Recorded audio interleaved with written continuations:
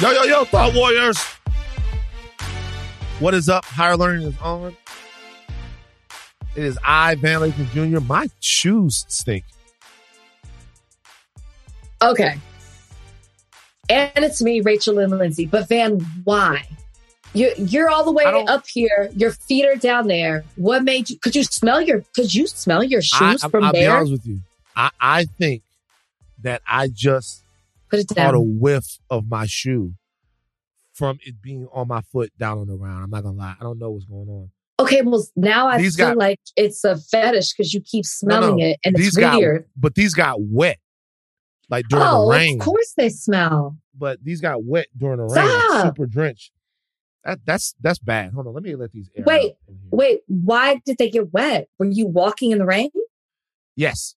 So what I did was, what do you mean? I gotta walk the dog. So I'm not like you with my dogs won't go outside in the rain. Well, I had to walk the dog, and the shoes got. I'm telling you, drenched, wet. Stop. Okay, he smelled the shoe like 5 times at this point. I think he's starting to like it. It's not like it. It's just that I think they like. I have really expensive insoles in these shoes. I paid $300 for the insoles. Okay, have you and Brian had this conversation yet? Because he's big about the insoles too. Oh, he takes them out and puts them in every shoe. And the insole follows the shoe. Yeah, Why? And I make fun of him because I'm like, what is this? I don't understand why this is so necessary. But now he has found his twin flame when it comes to the insoles. So here's the thing. Here's the thing about you that when you talk about to start this podcast talking about here's the thing about you. When you talk about support, right? So niggas was born in 1981. Brian was born in 80, 81. Was it 80? He was at 80. He's 80. And so nigga born in 1980. Nigga need insoles. Okay. All you you motherfuckers that were born, all of this after Jordan came into the league, like all of that stuff. Like y'all don't need, y'all don't need, you haven't hit the insole age yet. But how about this?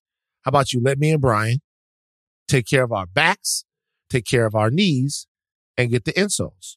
You know what I mean? I got my gym clothes on right now. I'm going to the gym right after this, even though my knee hurts. And it's like, why would you give that man?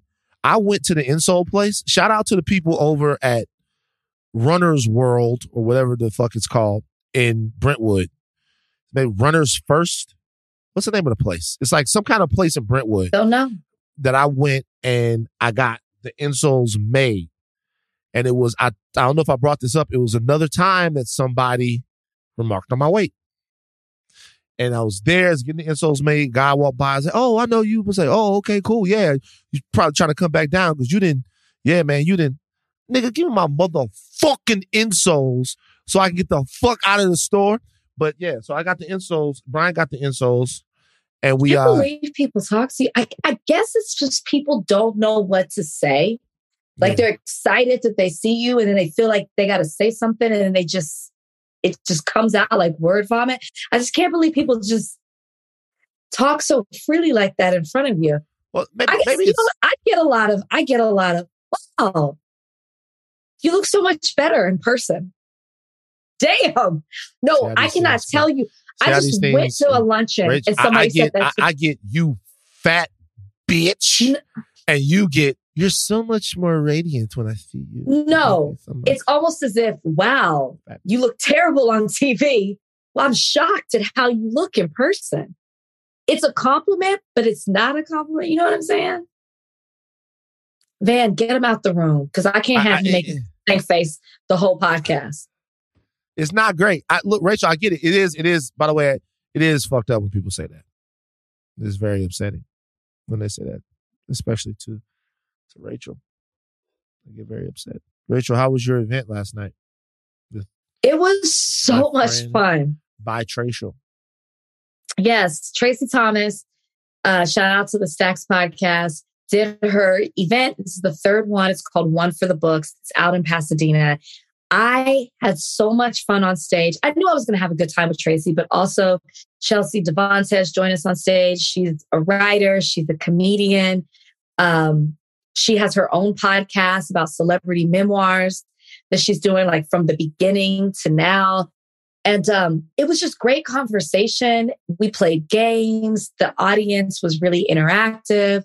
Tracy's, always forget she's a theater kid, but you see it. Like she's such a star. She's so great on stage. Amazing. Yeah. And so she's got the next one coming out in May. You guys should check that out if you're in the LA area. And then I think another one in July. And I can't remember when the last one is. But I was like, I'm going to go back in May. I had too much fun there. It was fun. It was really good. Last night, we went to the not the premiere screening of our friend Boaz's movie. Boaz Yakin, who's a great filmmaker. He had his movie come out. It was very moving. What's it called? It's called Once Again for the First Time. It's a really good movie. Emotional, raw. It's like one giant allegory. It uses poetry, dance, all of these things to tell the story. You know, Boaz has done a lot of great stuff. He directed Remember the Titans, Fresh, one of my favorite movies. So shout out to Boaz. He was a writer on The Harder They Fall. Went and saw his movie last night. Then I came back home and I made pita pockets. I'm not familiar with a pita pocket. You're not familiar with the pita pocket? Mm-mm. Huh. Well, you take ground turkey. You put it in the middle of the pita. Yeah. A little bit of cheese, heat it up. And you eat yourself a pita pocket. I love it. I get so excited about a pita pocket. There are certain little foods that get to me. You know, a pita pocket is one of them. So I came home, I ate a pita pocket. Bozeman was there. It was like a family night. I watch Madden videos on YouTube. Madden. But the game? Yeah, the video game. John Madden football. What do you mean Madden you watch videos? Like you watch other people play Madden? Yep. So there's a guy named T.D. Barrett. And he's a Madden YouTuber. He plays against people. Sometimes he plays against pros. Like he'll play against like Tyreek Hill or somebody like that. And the video will be like, I played against Tyreek Hill and he was amazing. And then you click on the video and you watch it. Videos are very entertaining. And he starts the videos off like, bam! It's me, T.D. Barrett. Today, boom! So excited. We're going to play Tyreek Hill in Madden. I need you guys to kill the like button. And before we get into it, I have a question. If you guys had one meal to eat for the rest of your life, what would you choose? Burgers or pizza? Answer that question in the comment section. I'm so excited about playing this game today. Tyreek Hill, obviously you guys know from the Kansas City Chiefs. Now he plays for the Miami Dolphins. He has a sick gun bunch stack offense. He's one of the best players in the NFL. So look, kill the like button. We get into the game right now. And that's how he starts the videos when he's playing somebody, you know?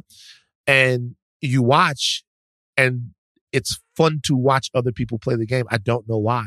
I don't know why it's fun to watch other people play Madden. I don't either. It is. You're not alone. I know it's a thing.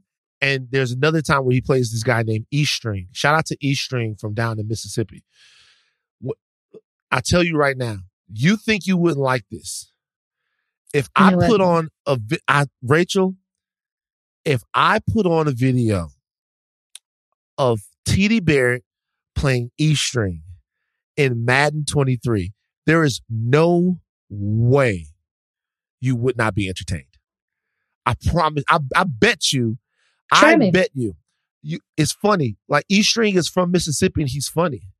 And like fucking Barrett will be coming with a blitz and he'll say something like, you know how much I care about your blitz? And he goes, how much you care about my blitz? He goes, I care about your blitz as much as a fish care about a raincoat. And T.D. Barrett's Canadian, so he doesn't understand. And he's like, country references. Yeah, he doesn't understand. He's like, a fish and a raincoat. What does that mean? Like a fish cares about a raincoat, and it's just funny. It's funny. You know what? I love it. I said, try me. I said I would. So you come over to the house, watch, and we'll watch T.D. Barrett videos. What are you doing this weekend? I can't say. The fuck, man? What am I doing? You know, no, because it's a surprise, and I don't want to say just in case the person's listening. They're not listening, man. No, I'm not. I'm doing something fun. So I had an I'll tell you interesting. about it on Monday. Go ahead. I'm sorry. I had an interesting experience yesterday. A thought warrior wrote me a very long message about my takes and my talk regarding Black women. And the message was so detailed that I gave this lady my phone number. Here you go. Is she a Black woman? She's a Black woman. Okay. We talked, and it was a very amazing conversation. Can't say that there was lockstep agreement about everything, because there was never going to be. But what I will say is that it was enlightening to hear her perspective and hear some of the issues that she has with me. You know, is it one particular thing that you said on the podcast, or is it a culmination? I'm pretty much a piece of shit. You know, there's a couple of other things. It's a couple of different things. So you know, but it was really good conversation in a real way, like seriously. And so, you know, I appreciate it. I don't, you know, I didn't tell her I was going to shout her out, so I don't want to dox her or give her information out. So, you know, but it's interesting convo. You know, interesting convo and food for thought. Food for thought. You always want to be the best version of yourself. Food for thought. Food for thought. Well, good. Yeah, I think I might invite her on the podcast to have the conversation about how, before we do the Summit of the Sexes, about how Van talks about Black women subjects on the podcast. The three of us could talk about it together, you know, and I think that would be interesting for the audience, don't you think? Thrilled. What's wrong, Rachel? What, like, you're sitting there, like you're in the catbird seat, like you're like you're not the catbird seat. You're like the canary, like the what is it? Well, how do you say it? I'm trying to be like E-String. You're like the cat that ate the canary right now. You got something to say, Rachel? No, I don't. Well, I think I'm shocked you gave your phone number, but I'm glad at the end of the day you had a very enlightening conversation. Yeah, it makes me excited about the summit. Summit of the Sexes. For me to sit, you know, I don't even know if I want to moderate. I just want to sit amongst the women. Sit amongst the women. I can't wait. I can't wait for the Summit of the Sexes. When should we do it? Donnie, jump on, by the way. Donnie, by the way, if you have anything to say or anything to add, please do it in a respectful manner on this podcast as it relates to last time. Donnie, when do you think we should do the Summit of the Sexes? Like, when do you think we should do it? That's a good question. I feel like we definitely need some lead up time to like officially plan it out and get it right where it needs to be. But this could be a late spring thing, like pre-summer. When is the summer starting? Yeah. Do May? It would have to be mid-May. Late May? Late May is hard because Spotify's doing this Sweden trip. That's like the last week of May. So it would have to be like Sweden? I think I am going to Sweden, Stockholm. Are you going to Sweden, Ashley? I'm not alone. Other people are going. Yeah, I'm going in August, though. Oh, I see. Yeah. I'm not going to that shit. When I wasn't invited. Yeah. Well, number one, we're not invited. Oh. And that's why we're not going. Oh. Okay. You know, niggas not going out to that shit. I wouldn't go anyway. Fuck Let's that do shit. June. Let's do June. Let's do June for the Summit of the Sexes. Let's do June. Let's tentatively say June. We'll wrap Chelsea into this and like officially plan it. But for now, let's say June. Yeah, because we got to get out here and meet these thought warriors. Since I've been doing the book, when I was in New York, had whole audience was thought warriors. Last night, thought warriors. And people are excited to come up and talk and say that they're a thought warrior and talk about the podcast. We got to get out here to these cities. We got to have another live audience event. So let's do it. June. All right. We're going to take a break. On the other side, this big deal of the day, which is TikTok's fight against the U.S. government. This episode is brought to you by Hyundai. You could be doing anything this week, right? You've got work, errands, friends, and a whole lot of fun in between. That's why the 2024 Hyundai Santa Fe is the capable SUV that's built for your life. With premium interiors, available wireless charging, and room for your whole cargo and crew. Okay, Hyundai. Visit HyundaiUSA.com to learn more about the all-new 2024 Hyundai Santa Fe. Okay, are you familiar with TikTok, Rachel?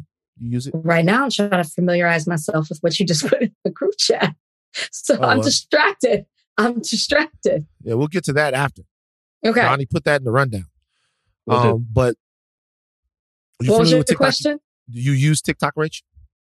I am on TikTok. I am. Well, guess what? You're a fucking spy. How does that feel? I'm not a spy. I might be being spied on, but I am not a spy. All of you guys who are TikToking it up, you're working for the Chinese. That's what people are saying now. I hate to tell you this, but you're all over TikTok. Why? I post our videos. Oh, my God. And they do so well. Yeah, that's not. They do so well. It's not like I can tag you, but Higher Learning doesn't have a TikTok presence. So I post some of our videos. Okay, so listen. So listen, like, seriously, there's a conversation about TikTok, and the conversation is TikTok in and of itself doing two different things? And this is the conversation as I understand it. Number one is the TikTok algorithm encouraging American youth to continuously dip into some of the more vapid, insipid, unproductive areas of youth culture. That's number one. There are people that argue that the algorithm here in America rewards a specific type of content, whereas the algorithm in other places, specifically China and TikTok's Chinese counterpart in China, rewards ingenuity and all of those things. So there's a conversation about the actual algorithm in TikTok and whether or not there's some sort of conspiracy to corrupt the youth of America, number one. Number two, there's just data concerns about a company rooted in China that is able to access the data of this many Americans and what the Chinese might do with that, and about some of the regulations in China that deem it necessary to share information with the Chinese government. First of all, before we get into this, how familiar are you with this discourse, right? Familiar enough. I mean, was I watching the hearings today? No, but yeah. I'm familiar enough. I mean, I was got the rundown. So this has come up in a couple of different really public scenarios. One was a video that was posted or made by a creator that referenced the ongoing human rights debacle involving the Uyghurs, a group of Chinese Muslims in China, and their genocide and their treatment at the hands of the Chinese government. And the claim that if you post something like that on TikTok, that the video is either deleted or the algorithm shoots it so far down that people will not talk about it. And then in this way, the Chinese government is censoring different types of speech and discourse about things that they might be involved with. Also, the Chinese government, which some view as one of the most significant forces, I'll put it like this, one of the most oppressive forces when it comes to human rights. Look, I'm not sitting here on a high horse stateside in any way commenting on what another government or another country does. What I'm saying is that we all know that there are ongoing human rights violations that are happening in China, and that the Chinese have no incentive, or it seems like planned to address these violations or these situations in a way that in any way satisfies the international community's concerns. All right, so that's something that, you know, with the risk of having a conversation that drips into that spills over into xenophobia or anything like that, that's kind of what we're talking about.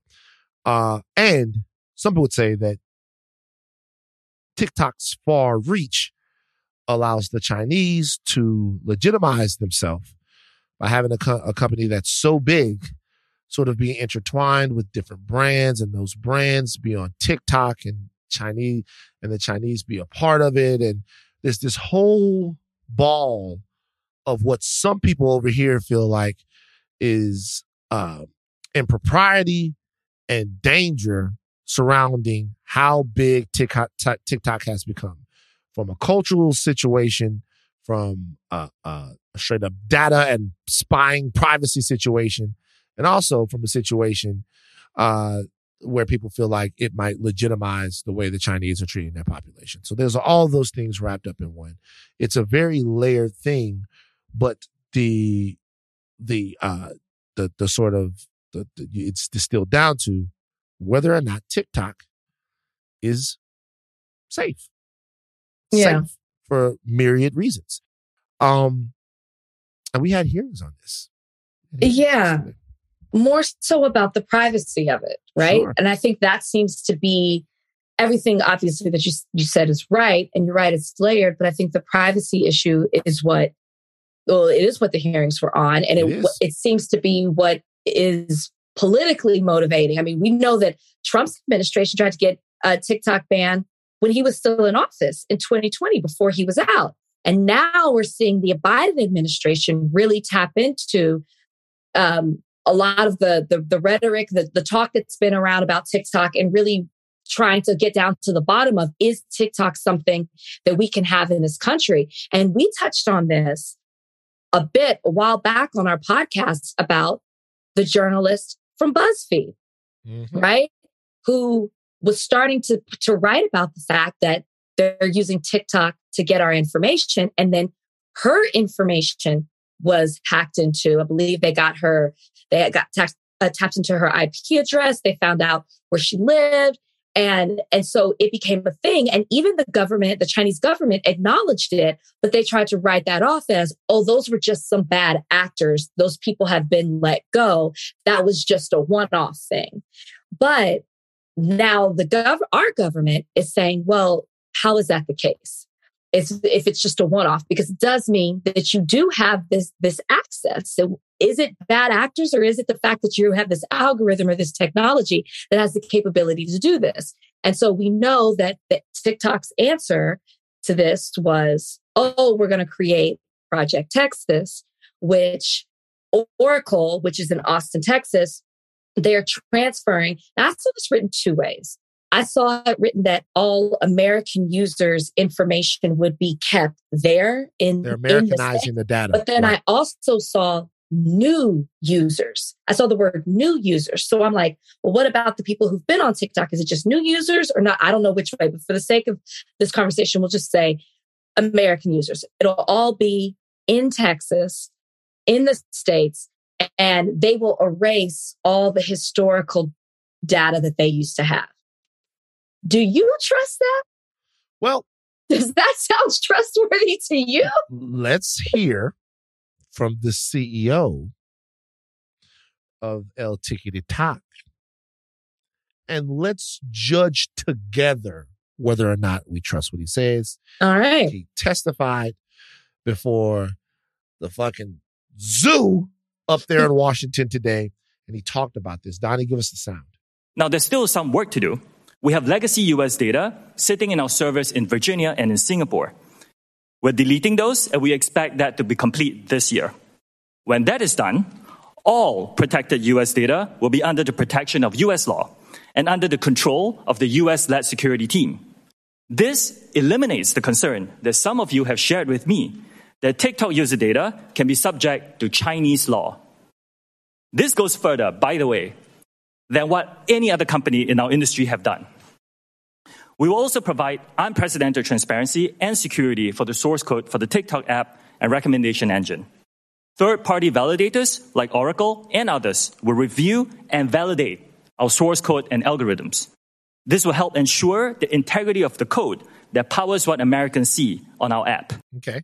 So it seems there that he's promising two things. Number one, he's promising to address concerns about the algorithm and what it suggests. At the same time, he's promising to centralize their data in Texas, in America, like you said, as part of Project Texas, which I guess it's Oracle is in Texas. Therefore, making sure that that data is subject to American law and not to Chinese law. Because what people say is that, hey, if you have data sitting in a spot in Singapore or in Beijing or somewhere else, the Chinese government, by law, can say, hey, we need that data at any time about any number of people and what it is that they're doing. And that, of course, provides a great deal of anxiousness for a lot of people in government, because they wonder just how much will the Chinese know, or can they know, about American activity, particularly the activity of the youth, if they have so much access to TikTok servers. All right, back to your question. Do I trust that he's being on the level and forthright and that's going to happen? The answer is, I don't think it matters. Okay. And why is that? Because I don't think that people are making this decision based upon whether or not I don't think that these people are basing this decision, in my experience, based upon what the actual problems would be. I think people are making this decision based upon the appearance of problems. I think if it doesn't look like TikTok is selling data or sharing data with the Chinese, I think most of this will be quelled. And I don't think that any of the TikTok users even care. Before we came on here, I asked some of the kids around here. I'm at Spotify right now. Of course they don't care. They don't give a shit. And their thing was, my data is so many different places. You know what I mean? Like, my data is around so many different spots that I'm not really concerned about what the Chinese are going to do with it. I think if all this is done and they make this type of effort, I think there will be some people that are satisfied by that. I think there won't be some people that are satisfied with it. As far as I'm concerned, this is indicative of a much, much larger issue, which is mounting tension, growing distrust, and an increasing sort of animus between America and China that seems to be headed towards some sort of catastrophe. I mean, I 100% agree with that. I mean, you already have Biden trying to force the sale of TikTok away from China, which they're totally opposing that. You have the Chinese government basically saying that if they were forced to sell, that would undermine the confidence of investors from other countries, including themselves in China, to want to invest in the United States. So they're threatening to pull out, investments or whatever it may be that benefit the United States if the United States tries to force the sale of the app, which they really can't do because of, the Chinese government has such broad power over private companies that I think ByteDance, which is the original owner, creator of TikTok, would have to have permission, it seems, from within the Chinese laws to be able to even make that sale. So that necessarily wouldn't happen. I agree with everything you're saying. I do think that the bigger issue is this continued tension between China and the United States. But I will say that, of course, I'm not shocked that the users of TikTok aren't concerned about their privacy, but I don't think that it's not an issue. I mean, the fact that we can point to one specific example that we know of an American citizen's privacy being violated, particularly by this app, I do think that it raises some concern. And I do think that's why you're seeing this bipartisan effort right now in Congress in regards to questioning TikTok. Maybe the underlying thing is that it is politically motivated and it has to do with this tension between China and the United States. But I also do think that it's validated if, if I had a child and they're using TikTok and their certain data is being compromised, I'm worried about them. I'm worried about me. I'm worried about how this could affect us in general. So I don't think that you can just say it's not as big of an issue. Is it time for us to redefine privacy? In light of how much our privacy, our stuff is just out there? Is that what you're saying? Or should I say, has privacy already been redefined to a degree that it almost has a new definition? It's not about whether or not we should redefine privacy. People know more about each other than ever before. Companies, brands, networks know more about us than ever before. But is that because we're allowing them to know? We're saying, yes, I accept these cookies. Yes, you can sell my personal information. Yes, I'm going to create a login, but we're giving that to you. That's what I'm saying. What I'm saying is that where does the line? There seems to be, if you ask people, most people would say, well, the line of privacy is very simple. It's what I want somebody to know and what I don't want somebody to know. Right? That's privacy. It seems very, but as a contemporary idea, that almost doesn't make sense anymore. It almost doesn't make sense. There's the data that they're collecting on us is they almost tell us what we want them to know now. Okay. Like you put my credit cards are on the internet. Like my credit cards are on the internet. Right. I'm trusting somebody. You know what I mean? I think the TikTok situation is interesting in light of America's it's in light of America's relationship with China, because you finally have at the core of it something that is, to American lawmakers and to some of the people at the top of the corporate food chain, something inherently pernicious and distrustful. Meanwhile, we're not told to distrust Google. We're not told to distrust Facebook. We're not told to distrust Instagram. Like all of these people, all of these brands are sort of in league to try to sell us things, and probably all kinds of other situations. But because China is something that is so big and so bad, and I'm not in any way defending China and what they do and what they have done, and they are certainly in competition with America for world dominance. It's like there's a line that's being drawn here, almost like a pelt being put on the wall, or a trophy being put on the wall, so that Americans can care about something that they stopped caring about a very long time ago. I don't know. I'm listening to you and I'm like, okay. My credit card is out there too. Yeah. There's certain things that I've said yes to. Me and Copper been running that bitch up. I mean, I've been hacked. Yeah. A few times. Yeah. So my information is out there. I'm sure there's other information out there, but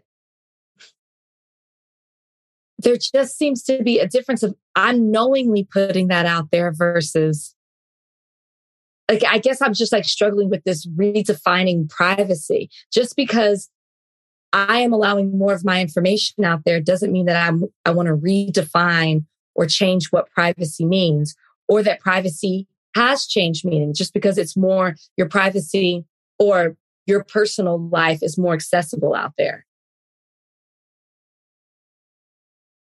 I think you're right. I think what I'm talking about is what's practical, and you're right. Yeah. Maybe it's not practical to think that way. Maybe I am being. No, you're not. I'm being.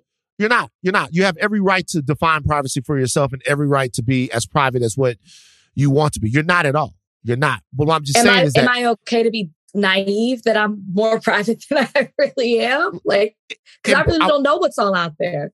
I watched this one video, and the video was about whether or not Google is listening to us, right? Whether or not all of these things, you know how we'll talk about something and then all of a sudden it pops up. Yeah. They're not actually listening to you insofar as they are listening to your microphone and your phone.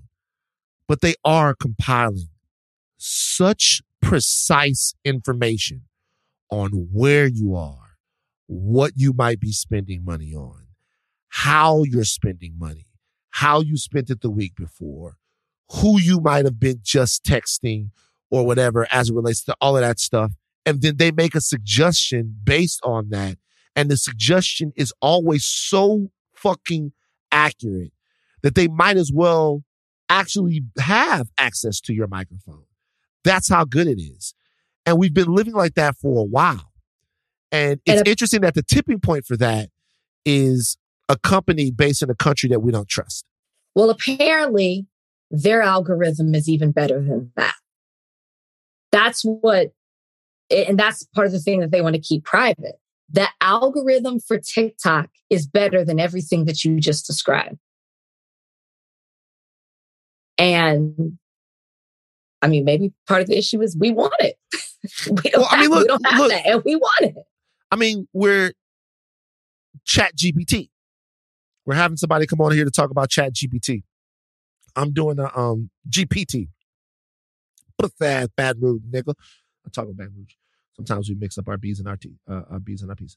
So I was doing this History Channel thing, and you know they're asking questions and something like that, and somebody needs to know something, and they just put it into Chat GPT. Chat GPT doesn't give you like an answer like Google; it gives you a whole paragraph, boom, boom, boom, boom, boom, boom, boom, on what is going on. And the guy tells me, if you put your writing into Chat GPT, you can ask it to write something for you and it'll write it just like you write it. I'm like, wow. Like, I don't want to come off like an idiot, and OpenAI has made sure that you can't ask the chat how to make plutonium or how to construct a nuclear bomb or how to make a grenade. But fuck. Yeah. You know what I mean? Yeah. So anyway. Yeah. We'll go deeper into this. We'll see. Times, man. Like we'll see what happens with TikTok. If here's the thing, if they ban everybody who's afraid of them banning TikTok, y'all will find something else to dance on. Y'all was dancing on Vine. Y'all dance on TikTok. It'll be something else for y'all to dance on. Okay? Yeah, but some people make a lot of money off of TikTok, and their whole income is about to stop. And you got lawmakers who are making these decisions who are not impacted by the loss of TikTok at all. It does nothing for them. And they old as fuck. Okay. Tekashi 6ix9ine got beat up. This is assault. Tekashi 6ix9ine got beat up at LA Fitness in Florida. Donnie, play the audio.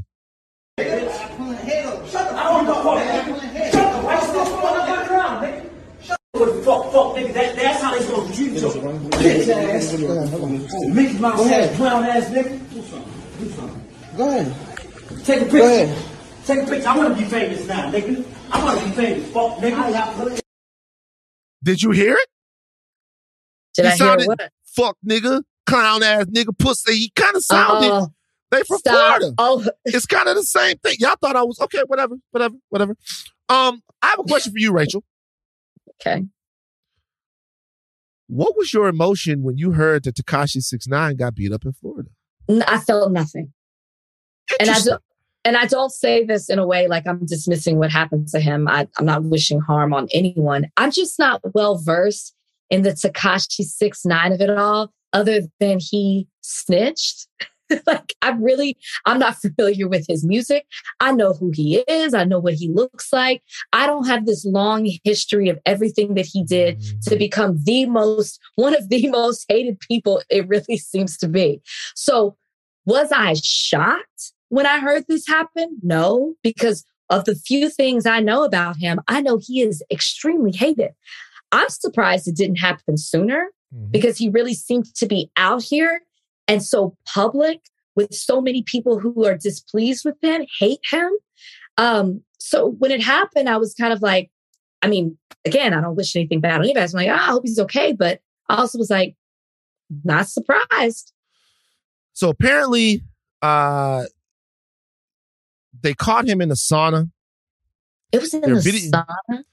They caught this dude trying to get a soak, trying to get his pores open in the sauna. His name is Daniel Hernandez. He was taken to the hospital, but the injuries were not life-threatening.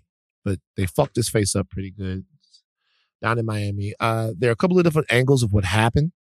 You can see, it seems, someone walk into the LA Fitness because they knew that Tekashi 6ix9ine was in there. Might have been tipped off by somebody from inside of the facility.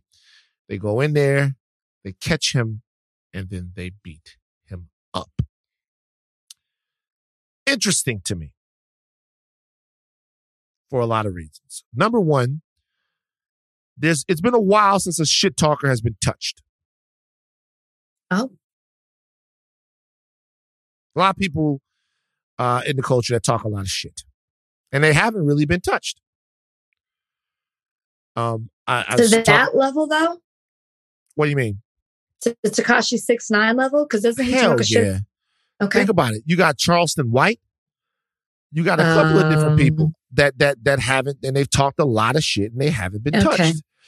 Sorry, I was only thinking rapper. It's actually funny. I was talking to academics about this, who is somebody who also talks a lot of shit. I know. I was talking to academics about this the morning of, I think it was Wednesday morning, about the fact that, nobody's getting touched. They're not touching anyone. And then that same day, Tekashi 6ix9ine got beat up. It's something interesting here.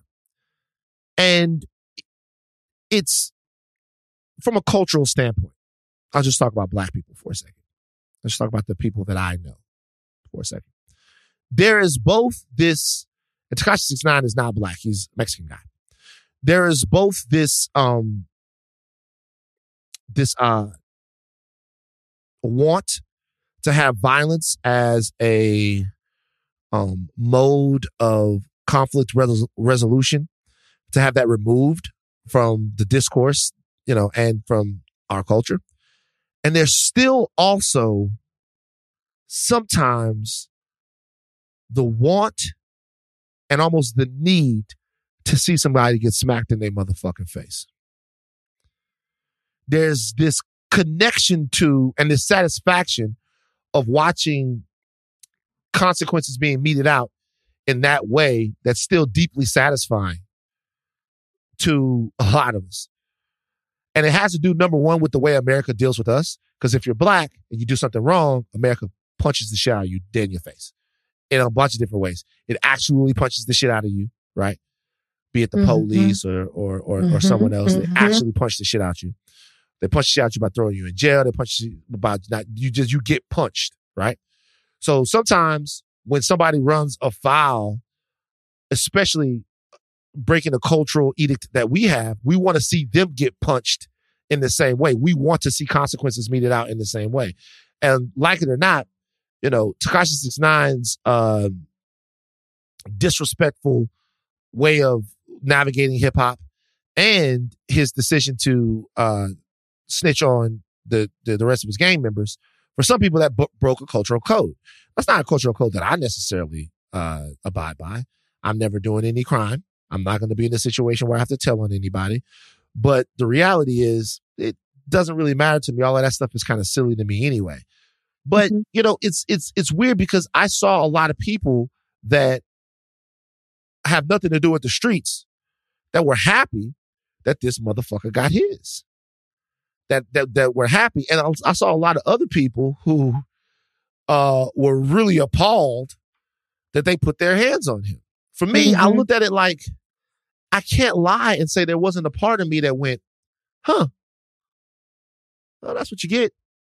You know what I mean? It's like, I don't wish anything bad. necessarily on him or anybody else, but there is some sort of, it's deeper. There's some kind of thing that says you don't want somebody to be around wilding, going crazy, doing all kinds of things and kicking up that much sort of negativity and dust without something happening to them. But at the same time, it was interesting to see the celebration over him getting beat up. There was like a very large portion of Twitter that celebrated the fact that he got his ass kicked. Do you think that'll make him stop? He's kind of been quiet. No, I mean, he's been quiet. Just not been paying attention. Okay. He's been a little quiet. Yeah, of course he's been quiet. He can't really get any money over here like he used to. Nobody. I mean, I think what we learned was that you're not going to be able to be a rapper in the way that he was a rapper before if you are a government informant and everybody knows it. Now, we also know that there are many government informants in rap that there are rumors about that we know, but kind of don't really talk about for whatever reason.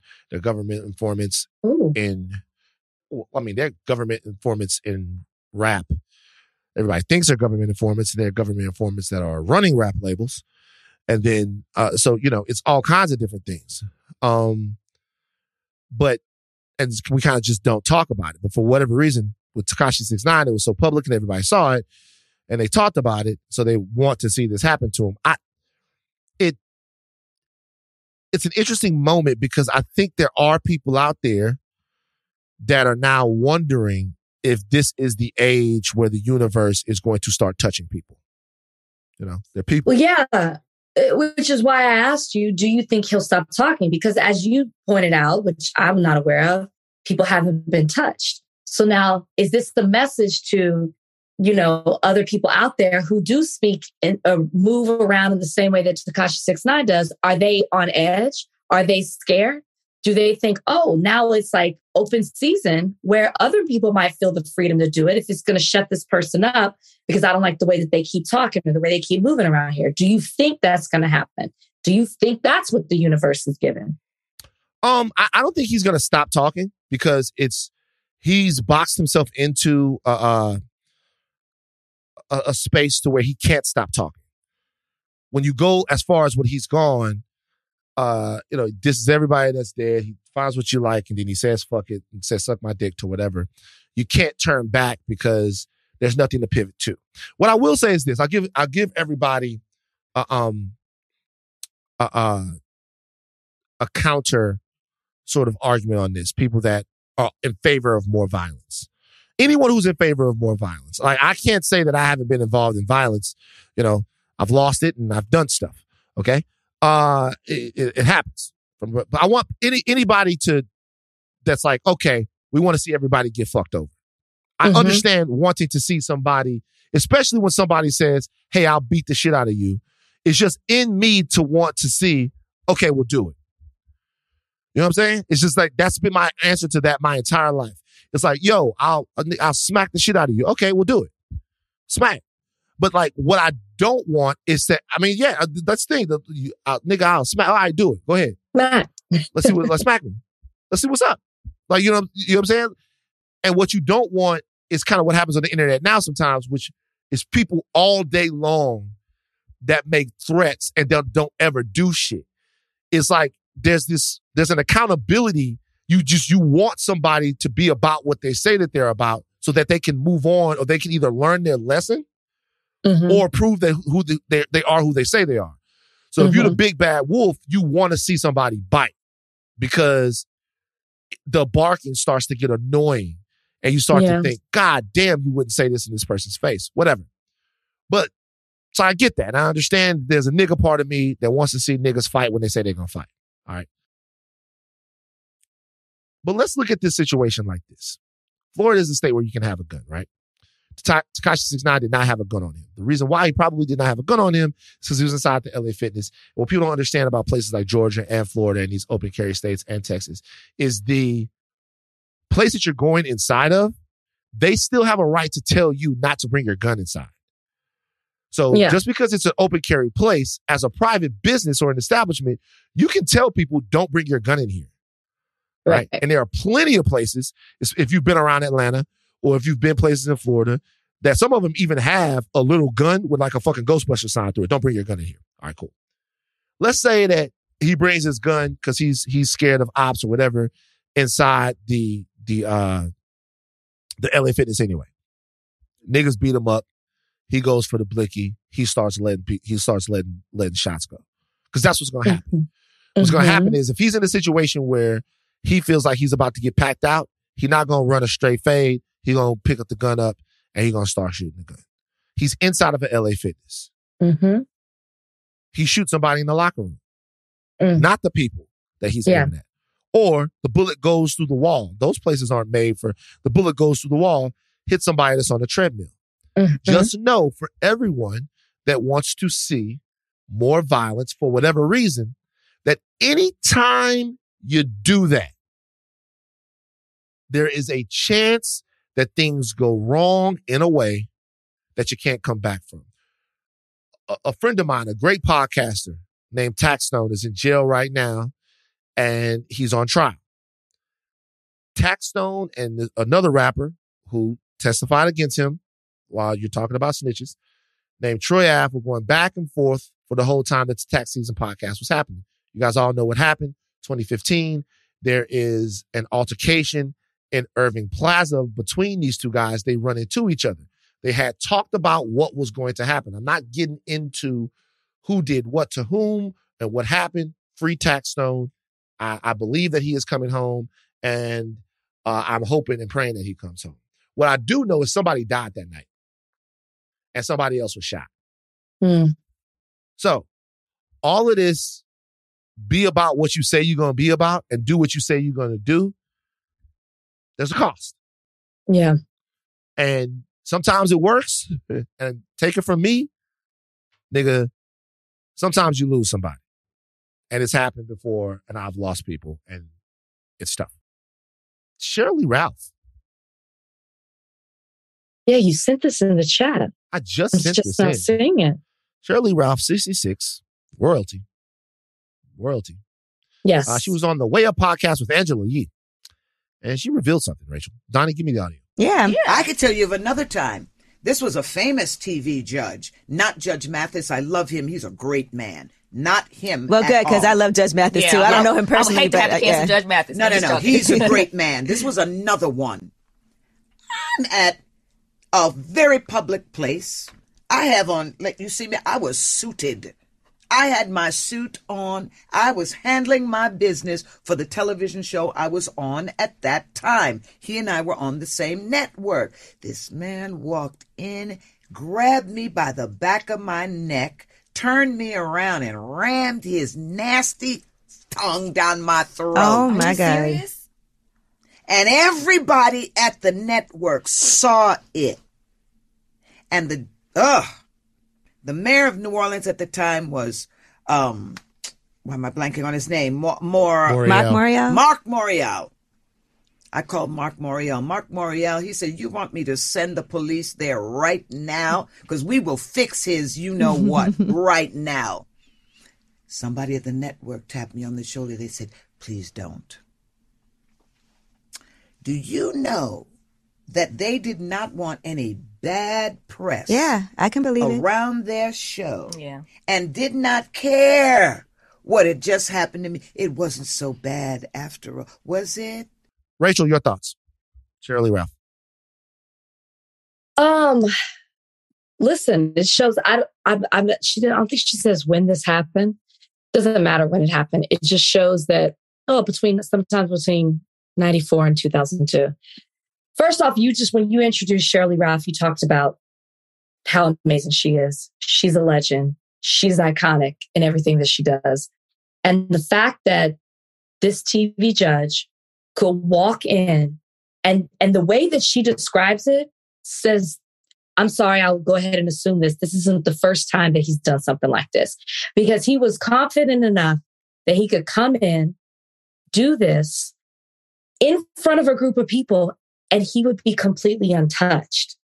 I mean, it's upsetting to hear Shirley Ralph talk about that, because it just shows at a time when not just women weren't valued, but Black women aren't valued. And not just by the network and everybody who was in that room, did she say it was a black judge? I'm assuming it was a black judge. Yeah, she didn't specify, did she? I don't think she specified. She said that it wasn't Judge Mathis. She said who it wasn't, but she didn't say who it was.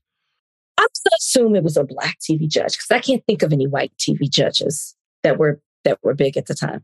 You got Ed Koch from the People's Court. You got Wapner, who might have been on. I don't know. I'm not as familiar with these names. It could be a black. The fact it was the fact he disrespected her as if treated her as if she was nothing in front of a room full of people, disrespectful, embarrassing, because he could and he knew he would get away with it, and he did. And I just think that, I would hope that if that situation wouldn't happen again, I would think that we've moved past it, but I think we still have a long way to go. And it's just such a shame that Sheryl Lee Ralph couldn't speak out on it before. It's my understanding this is the first time that she said this, that she felt like she couldn't because she probably felt like she couldn't be protected, because she probably felt like the thing is, she was the one who was violated, but she would have been the one to suffer at the end of the day. He would have gone on and had his career and been completely untouched. And she would have been the one who was blacklisted, which is basically what that tap on the shoulder was for her. And it's sad to me to hear that she went through that and that she just now feels comfortable enough or that she can discuss it. And even now, she still won't even say who it is. And I think she has the right to. I don't think it's like inappropriate for her to say it happened to her. She has every right to speak on it the way that she wants to, but there's still this level of, but I'm not going to say everything.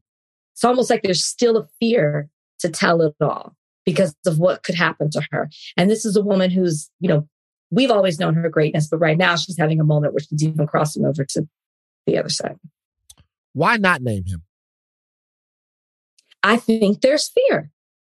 I think that, it could be, and this is again me assuming, I think that she could say, I want to be respectful. He could be married. He could have children. He could be this. And I've held it this long. At this point, there's no need to name him. Maybe that's what she's thinking. But personally, I think there is still a fear of what will happen to me. How will the public react to me? How will people judge me? How will a network react to me? Could be the very network she still works for. We don't even know if I say that person's name. Because, me, why forget just calling him out? Why are you not also calling out the networks? Which I guess if she calls the man's name out, then she will in essence be calling out the network too. So maybe there's that fear as well. But I think that's exactly why she's not doing that, because still in 2023, somehow they will blame a woman. Somehow it'll be Sheryl Lee Ralph's fault for holding on to it this long and just now saying it. They will find a way to make her at fault for this. And I think that she knows that. And so she can tell her story, but she's still only allowed to tell part of it. So I receive and understand that I have absolutely zero understanding of what it's like to be in that position, right? Things have happened to me in life and I've been discriminated against, but it's really nothing like what a black lady goes through, right? I still get mad when they don't get named. And I'm probably looking at this from like a male perspective, but when will there be a time when, especially you think now, when it's just okay to like tell your story? Because in this situation, it probably makes her feel better to feel to tell the story and to discuss what's happened to her. And I imagine that that's probably something that she's held for a while. But like, there's like a predator, like somebody that at the very least needs to understand how shitty they made somebody feel in that moment. Is there a conversation to be had about sort of when it's going to be okay when something like this has happened to somebody to just say this happened and that person did it? I thought that we had actually already passed that threshold. Oh, no. women, I'll take it out of the Black sector and use just a man and a woman, Brad Pitt and Angela Jolie. Angela Jolie has said certain things happen. Angela Jolie is hilarious, and that's probably somebody that works at a bank somewhere. Angelina Jolie is Angelina Jolie. Angela. I need you to work Maybe my I'm thinking of whose podcast that Cheryl Lee Ralph is on. But Angelina Jolie, she has said certain things had happened in her marriage with Brad Pitt. Mm-hmm. The public gets mad at her. The public refuses to believe her. I'm not saying everybody, but for most of the talk around it is against Angelina and in favor of Brad. And that's current. That was happening in 2022. That type of conversation. We aren't past it. They will always find a way to blame the women. The women tricked them. It was the woman was dressed in a provocative way. The woman asked for it. Why did the woman wait this long? Did it really happen, or is the woman just asking for attention? There's always some sort of excuse. And it's so unfair because Cheryl Lee Ralph is coming out for the first time and holding on to a secret that she felt like she couldn't share, and she still can't share it for fear of how the public will react to it. That's why she's not naming it. What's the answer? And to name him is to name the network as well. What's the answer? I mean, self-preservation. And that's what she's doing. She's telling her truth in a way that she hasn't before, which still is a huge step, but she's got to protect herself at the end of the day. And that is not naming him and naming a network that she knows at the end of the day, it'll all come back on her. So that's the name. That's the answer. Protect yourself. Tell you something right now. I personally think that this person will reveal themselves. No. Let me tell you. The ex-TV judge that's the maddest about this. And I got my sights on one person. The ex-TV judge that's the maddest about this is the person that did it. I think everybody will be quiet. But I do love that she was like, before y'all even go there, it is not Judge Mathis. Yeah, because because if you're Judge Mathis and that happens, you're like, God damn. Thank you, because you didn't know, people kind of jump in there and see what it is. Judge Mathis I love Judge Mathis. Judge Mathis is a great guy. I feel like there's a personality. And you're right, Donnie, it wasn't specified whether or not it was a black or white judge, right? So I'm looking at the list of judges that are here. It's a real good story if it was Judge Judy. I'm looking at the judges who are here. Wapner was gone by this point. Ed Koch was on the People's Court.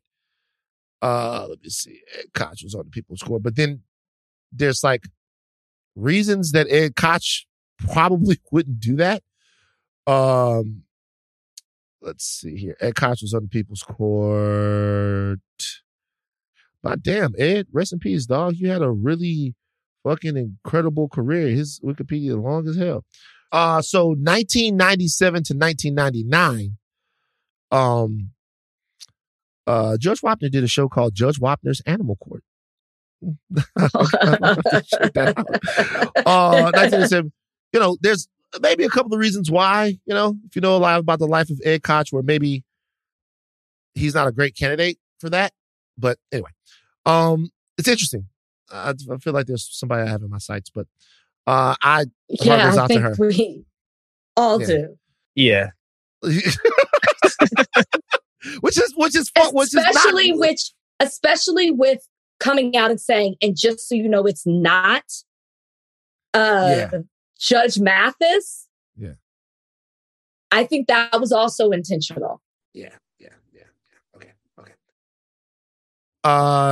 I have bad news to report, and it's directly related to something I just said before.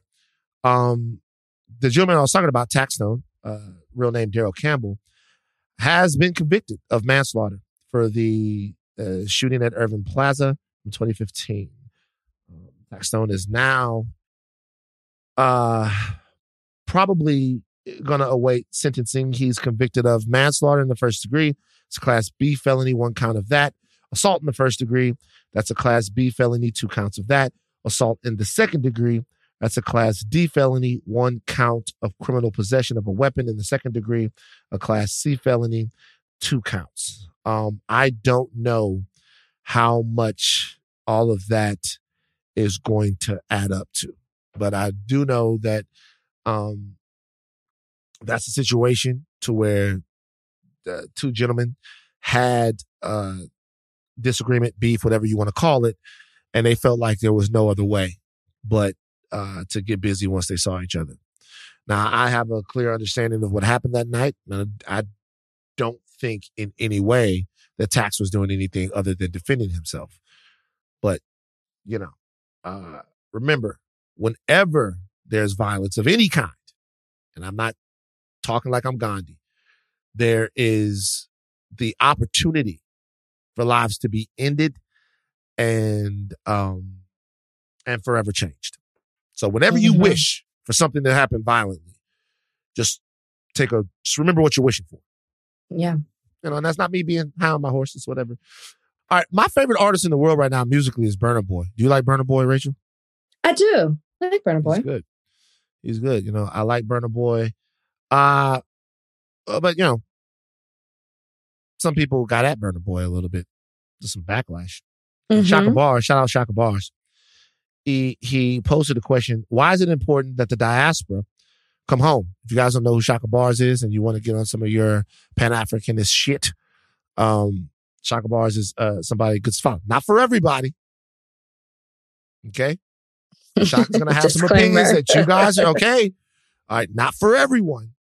And certainly don't agree with everything that Shaka says, but he's well read on things that have to do with the continent and sort of some of the conversations that are had about the diaspora. But go at your own risk, and if you like something, you like it. And if you don't, I probably don't either. Don't get out of my fucking face about shit.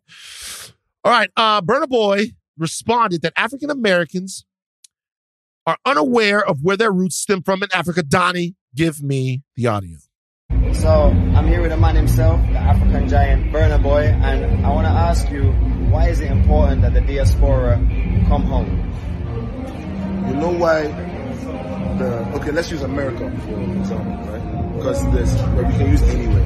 Yeah. But let's just use America, right? Why do you think the Chinese American, has their respect, and they don't go through the things that African Americans go through? Even though they might go through their struggles, I'm not taking anything away from them, but they don't go through what the African American goes through. You know why? Because the Chinese American has a base. He actually knows where he's from in China. Right. And they have support from the Chinese government. You understand? Like the Italian American. They have Italy. They know where their grandparents came from in Italy before. They know the first person in their family to come to America to start that line that made them Italian American. They know.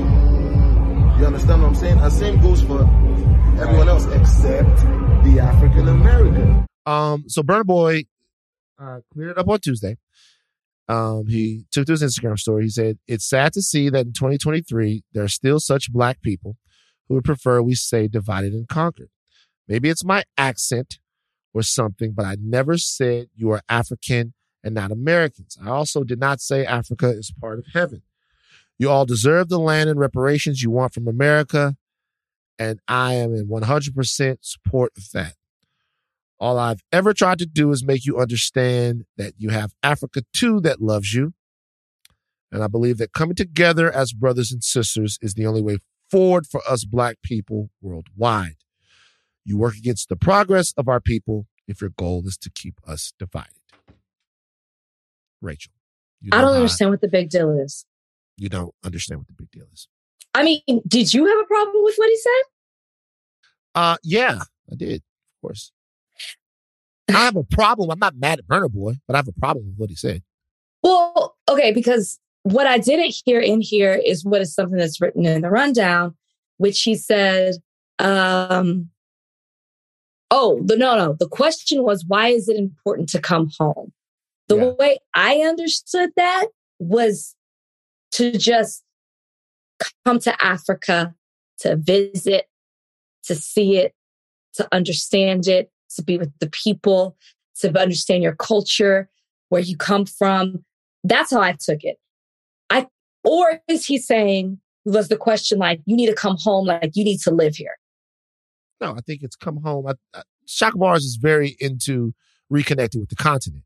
So I think come home means the first thing that you were talking about. Then, so I guess I really, then, and that's how I interpreted it. Mm-hmm. So I guess I really don't have a problem with it if all he's basically saying is like, I think it's important that they come home so they can connect and understand where they come from. I think it's important. I mean, one of the things, it would be a biggest regret of my life if I never make it to Africa. Like personally, I want to go more than once. But if I never get to go in my lifetime, it'll be a huge regret of mine. So I guess people seem to be exaggerating and taking it out of context. So I didn't really have a huge problem with what he was saying. But you're saying you didn't like everything. Yeah, I'm not mad at Burna Boy, but... Well, no, he's your favorite. Of course you're right. My fave. I love Burna Boy. I'm not mad at Burna Boy, but first of all, Africa's not my home. That's the first thing. My home is Baton Rouge, Louisiana, and my ancestors earned that. So, there's home, roots, whatever. Well, Africa's... So, keep going. Sorry. No. It's all great. No, we're all from Africa. Okay? Like, Africa is the cradle of humanity, right? We're all from Africa. I am from Africa in the sense that I am African. That obviously, when you look at me, the people that were transported across the Atlantic are from Africa, and those people are my ancestors, right? All right. My ancestors that came here went through hell and high water to build a culture here.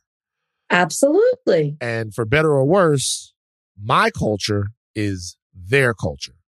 Now, that does not mean that I don't see myself as part of the diaspora. And that does not mean that I don't see myself as someone whose spirit and whose lineage comes from Africa. But my home is Baton Rouge, Louisiana, Gardere, to be exact. That's my home. Okay. That's important. And the reason why that's important is because if we're trying to forge a connection, then the first thing we have to do is learn about everybody's different experience. Burna Boy's problem, the problem with what he said, should I say, is that he made all types of he came to all kinds of conclusions about African American, Black American culture when it's obvious that he really doesn't know anything about it. Mm-hmm. And that's something that in this type of way happens to Black Americans, in my opinion.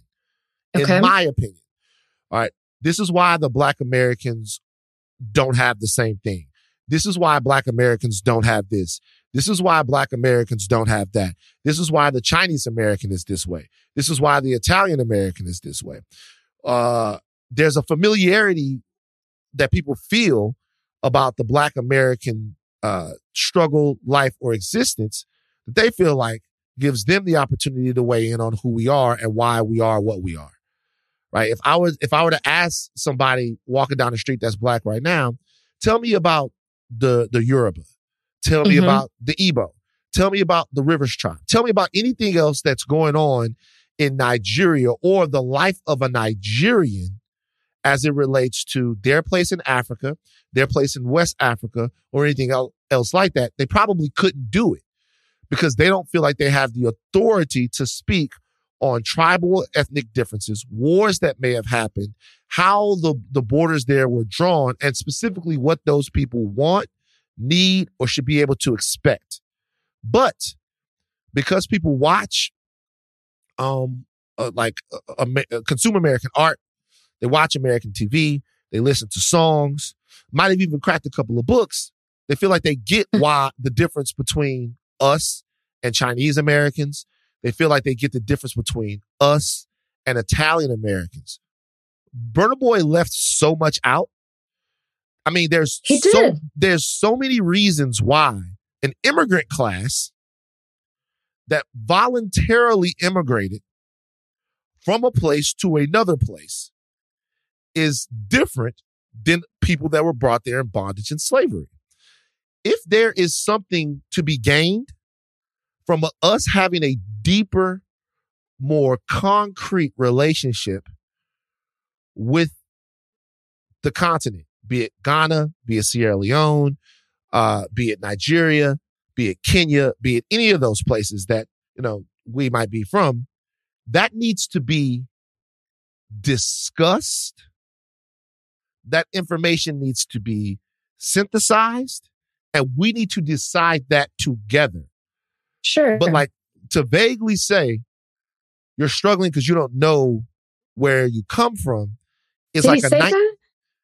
Well, did he say you're struggling? Not okay, Donnie. Run it back real quick so I don't put more. And wait, before you do, this is you said something very key, which is why I think we see it different. You said you said something like he didn't even say all that. And the thing is he was so vague in what he said. It was so general that I took it super general. I didn't infer anything. I was just like, okay, he's saying, come back home or to your roots or whatever it may be. Like, this is where you were, I guess I was just like, okay, he's just making a very general comment. I didn't put in anything else into it. I understand how you can, but I took it for that, which is why when he went through and explained it back on Instagram and he said, I never said you're not African. I never said anything like that. I really think he made a general comment that really is more layered than that. And that's why people are taking different interpretation of it. I took it as super general, but I totally understand how you heard it as well and why it's an issue for you. But for me, I was like. So let's run the clip one more time to make sure I'm not tripping. Okay. Donnie, play it again. Okay, let's use America for example, right? Because we can use anywhere. Yeah. But let's just use America, right? Why do you think the Chinese American, has their respect, and they don't go through the things that African Americans go through? Even though they might go through their struggles, I'm not taking anything away from them, but they don't go through what the African American goes through. You know why? Because the Chinese American has a base. He actually knows where he's from in China. Right. So stop it right there. Okay. So Burna Boy is not trying to be disrespectful, but there's problems in the statement because why do you think that there's some struggles? What he said that the Chinese American has their respect, or this other group of people has their respect, and it's because they have a base, they know where they're from, they know all of this.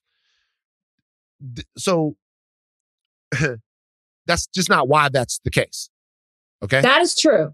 Okay? I agree. And so if there's a conversation about how us attaching to Africa or coming back to where we're from, where our ancestors are from, where we are, the genesis of us, if that's going to do something for us as Black people, if that's going to do something for Africa, then for not Africa as a whole, the continent as a whole, but to the places, Nigeria, Ghana, wherever we're talking about, right? Then we need to forge that together, right? We need to decide how that's going to benefit us. We need to decide if there are ideas to be shared. We need to decide whether or not there is economic sort of ascension to be shared. We need to decide that. That has to be something that we decide together. We'd have to decide it as purposefully as we were ripped apart from one another. Okay, we'd have to decide that. So even though he didn't try to do it, there's a value judgment there. And the judgment is that if we knew where we came from, that we will be doing better in America. Now, we used to think that, hey, let's take it back to, I mean, Rachel, that's what was said. What was said is that the Chinese person has a base. They have a base of power. They understand where they come from. Well, they have a base because they made the decision to come over here. And like Shaka inserted into that situation, when they came over here, they were incentivized by parts of their government in large parts to do so. The Italian part and all of that other stuff, I'm not even going to talk about that because then people are white. So it's obviously a completely different situation. The only thing that I'm saying is what I would like to do, what I should what helpful to do is when people talk about us as Black Americans, that they don't talk about us as if they know everything that we go through.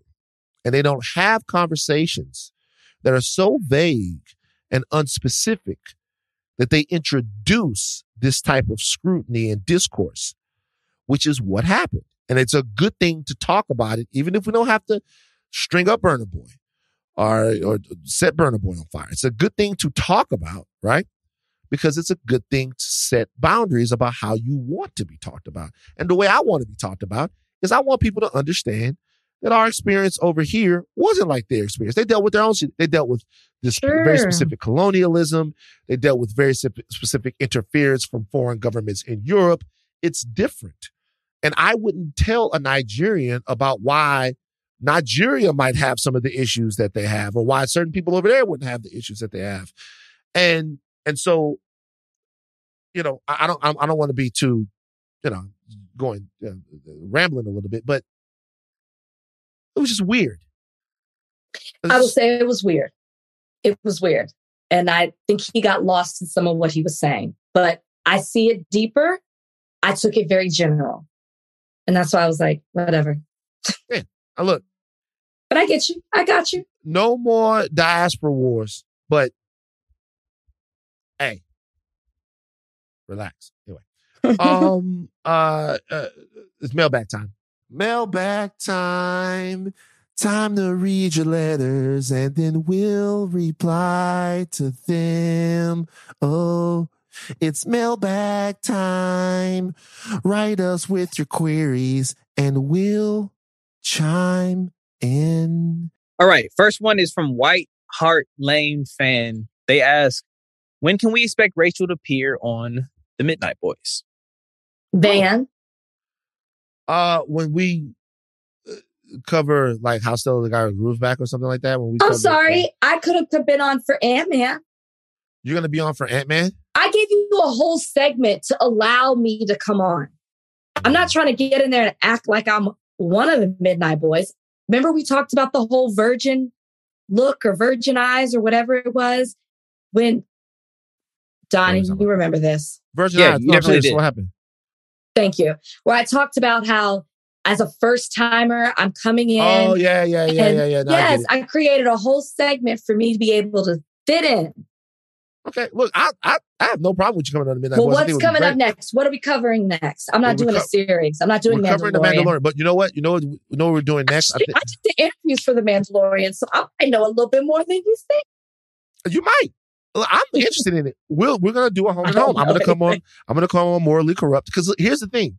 We should do that. You act as if I'm super hard on you because of your opinions, but I gave literally one opinion on the Real Housewives, and I was excoriated.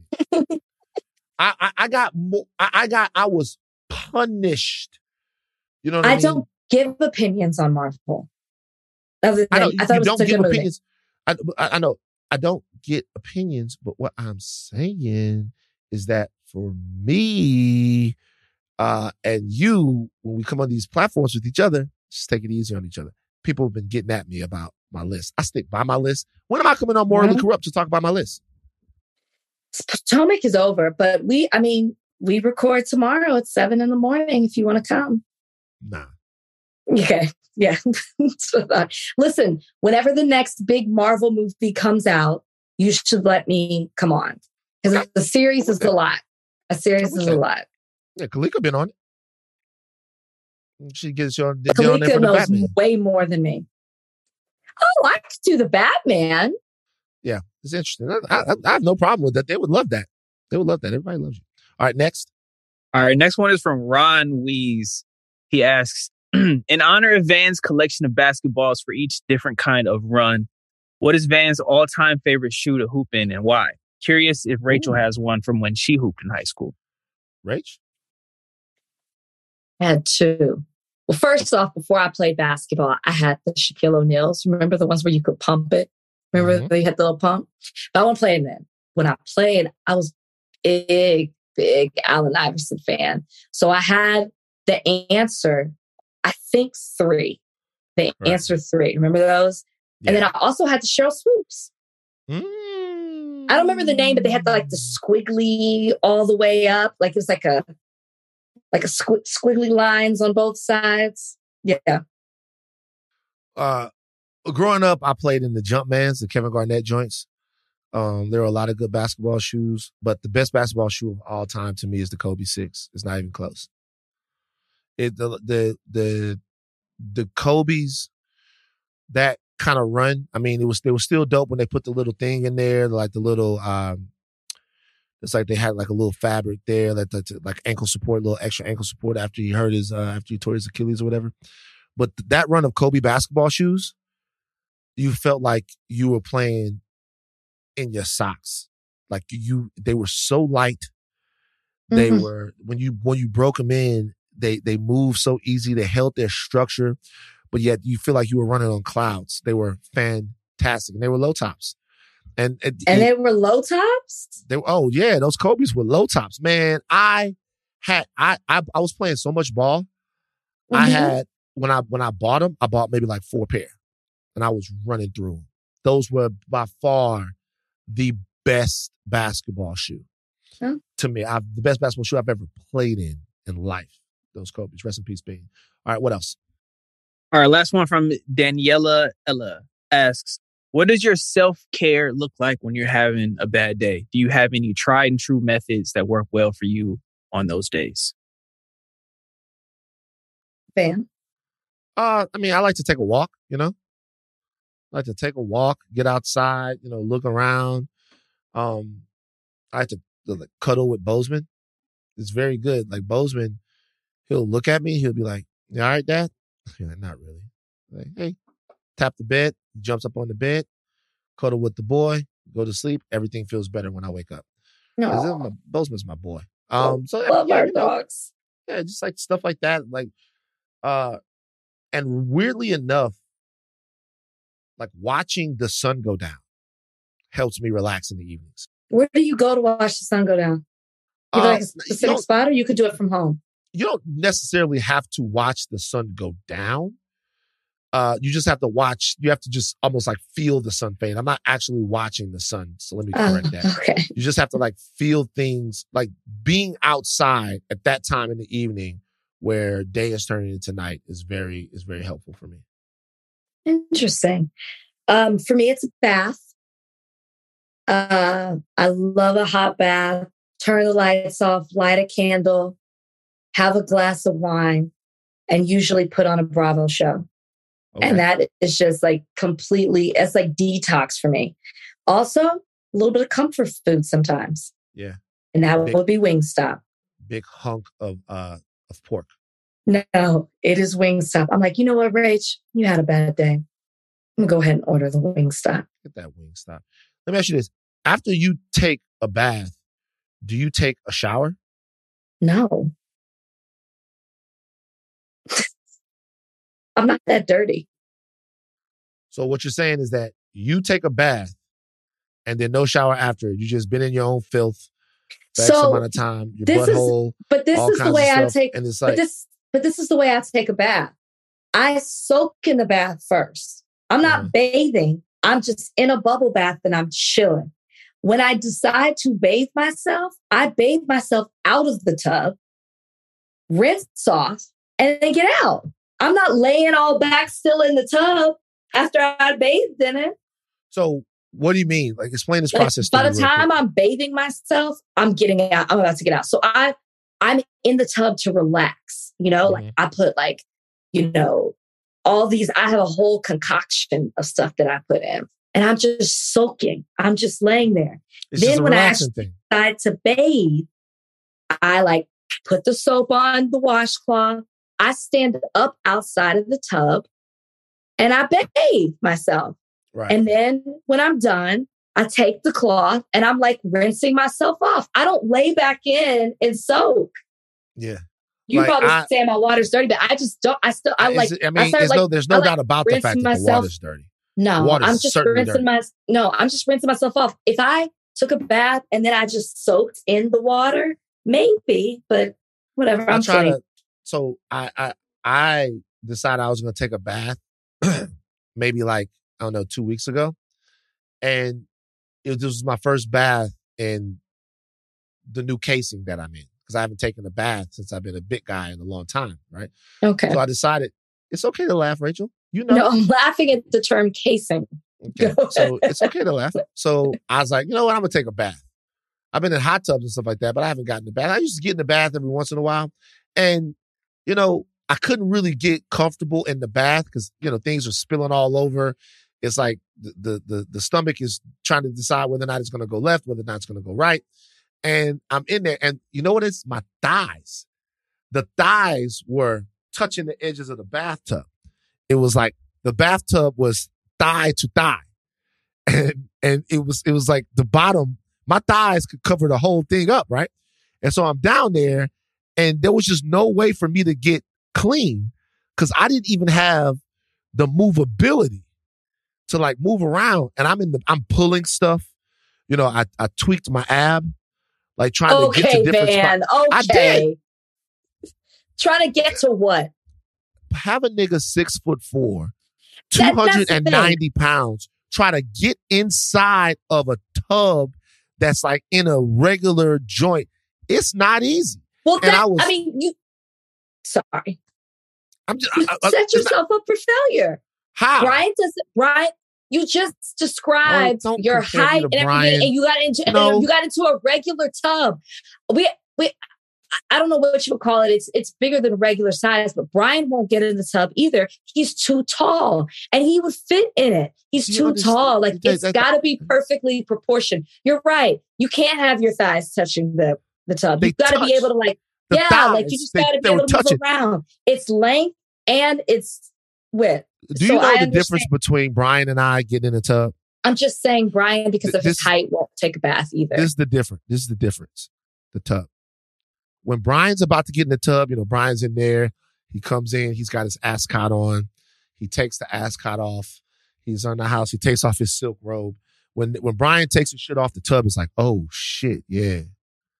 This is about to be amazing. Look at this. Look at this motherfucker. This motherfucker about to get in the tub. We can't wait. We can't wait for this motherfucker to get in this goddamn tub. I can't wait. Look at his goddamn calves. Some calves about to be on us, baby. We can't wait for him to get in the tub, right? Brian gets in the tub. The tub makes itself all ready for Brian. All right. Difference between me is I'm in there. I come in there. You know what I'm saying? I got no jumper playing on my phone. And, I take my shit off. The tub is like, I know this big motherfucker not about to try to get this nigga. Nah, it starts making itself slippery. You know what I'm saying? I know this motherfucker not about to try to get in this motherfucking tub. I hope the lights go out. You know what I'm saying? Stop.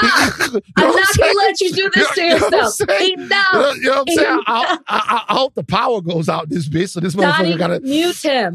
I'm not going to allow you to it's different. Don't compare me getting in the tub to Brian. I'm not comparing you. I'm just saying that height is an issue as well. But listen, I encourage you to get back in the tub. It really is a beautiful I tweaked my shit the last time I tweaked my ab. I banged my knee. It's not happening. Okay. Anyway, Rachel, we have Ulta Beauty stuff to do. This episode is brought to you by Ulta Beauty. There's nothing like a spring refresh, especially when it comes to expressing yourself. And this season, I'm going full reset from the inside out. So one of the things that I have promised to myself is that I'm going to prioritize me. And that includes just having a routine every day. That means waking up in the morning, not looking at my phone as the first thing that I do, and just sitting there, meditating and working on my breathing. Did somebody say something? No, I'm agreeing. I'm going, I was like, oh, yeah. Okay. Good. And also, what's an internal refresh without a new makeup routine to match? So also for me this season, I'm all about supporting Black beauty and leaning into the amazing products that they make. So I've been hitting up Ulta Beauty for a few of my new faves. Okay, so the first item I got to tell you all about, Beauty Stat. I've been a fan of Beauty Stat for a long time, but I've never used their Universal Pro Bio Moisture Boost Cream. I love this because sometimes with moisturizer, it can be just a little too heavy, but this is really light and it's packed full of probiotics to just revitalize that dull, dehydrated skin. My skin gets really dehydrated out here in LA. I'm just not used to the environment. And it provides that hydration for 24 hours. Also, what I want you guys to get into that I'm into right now is Juvia's Place. It's their Warrior eyeshadow palette. Now, I like to change up my eyeshadow. Sometimes I like to make it light, when I'm on TV, just to make it daytime look. But then at night, I like to change it up. I like to make it more bold and sultry. And this palette gives you every single thing that you're looking for. So refresh this season and head to your local Ulta Beauty store or visit ultabeauty.com. All right. Before we go, sad news from the world of celebrity relationships. It looks like Damson and Lori broke up. I saw that. And said they've only been together for 3 months. Really thought they'd been together longer. It's like Damson and Lori broke up. And look, it's the way it happens. Okay? Kids what do you love. mean it's the way it happens? Man, that's what kids, I was about to say, kids love, kids move on. Why? Kids? Isn't Damson in his 30s? Is he? Hold on, let me see. Let's see. Damson is, I didn't think he was in his 30s. Yeah, 31. 31. Okay. I mean, yeah, 31. Lori is, so what are you saying? No, you were just like these kids. And I'm like, well, they're not really kids. I mean, they're young She's 26, he's 31. Like, yeah, she's 26, she's 31. But I'm saying it's like, it's not ended a lot quicker than I thought. They all end for she, for Damson, Lori, they've been with people before. When he was with Saweetie for a hot second or something like that. He was? Something, wasn't he? I don't fucking care. I don't know. Good for them. I don't know. Move on. They look great. They'll be good. I don't give a fuck. Rachel, what's your unexpected ally of the week? I don't have one. Do you have one? No. My unexpected ally of the week is, in fact, Keanu Reeves.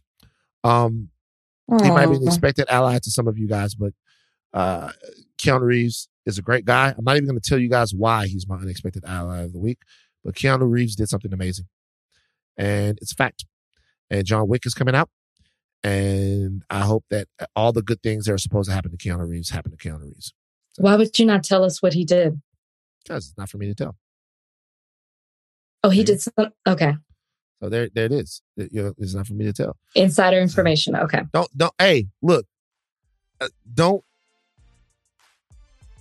take the caps off, but do not stop learning. I'm Van Lathan Jr. I'm Rachel and Lindsay. I guess. Oh my God. You're sick.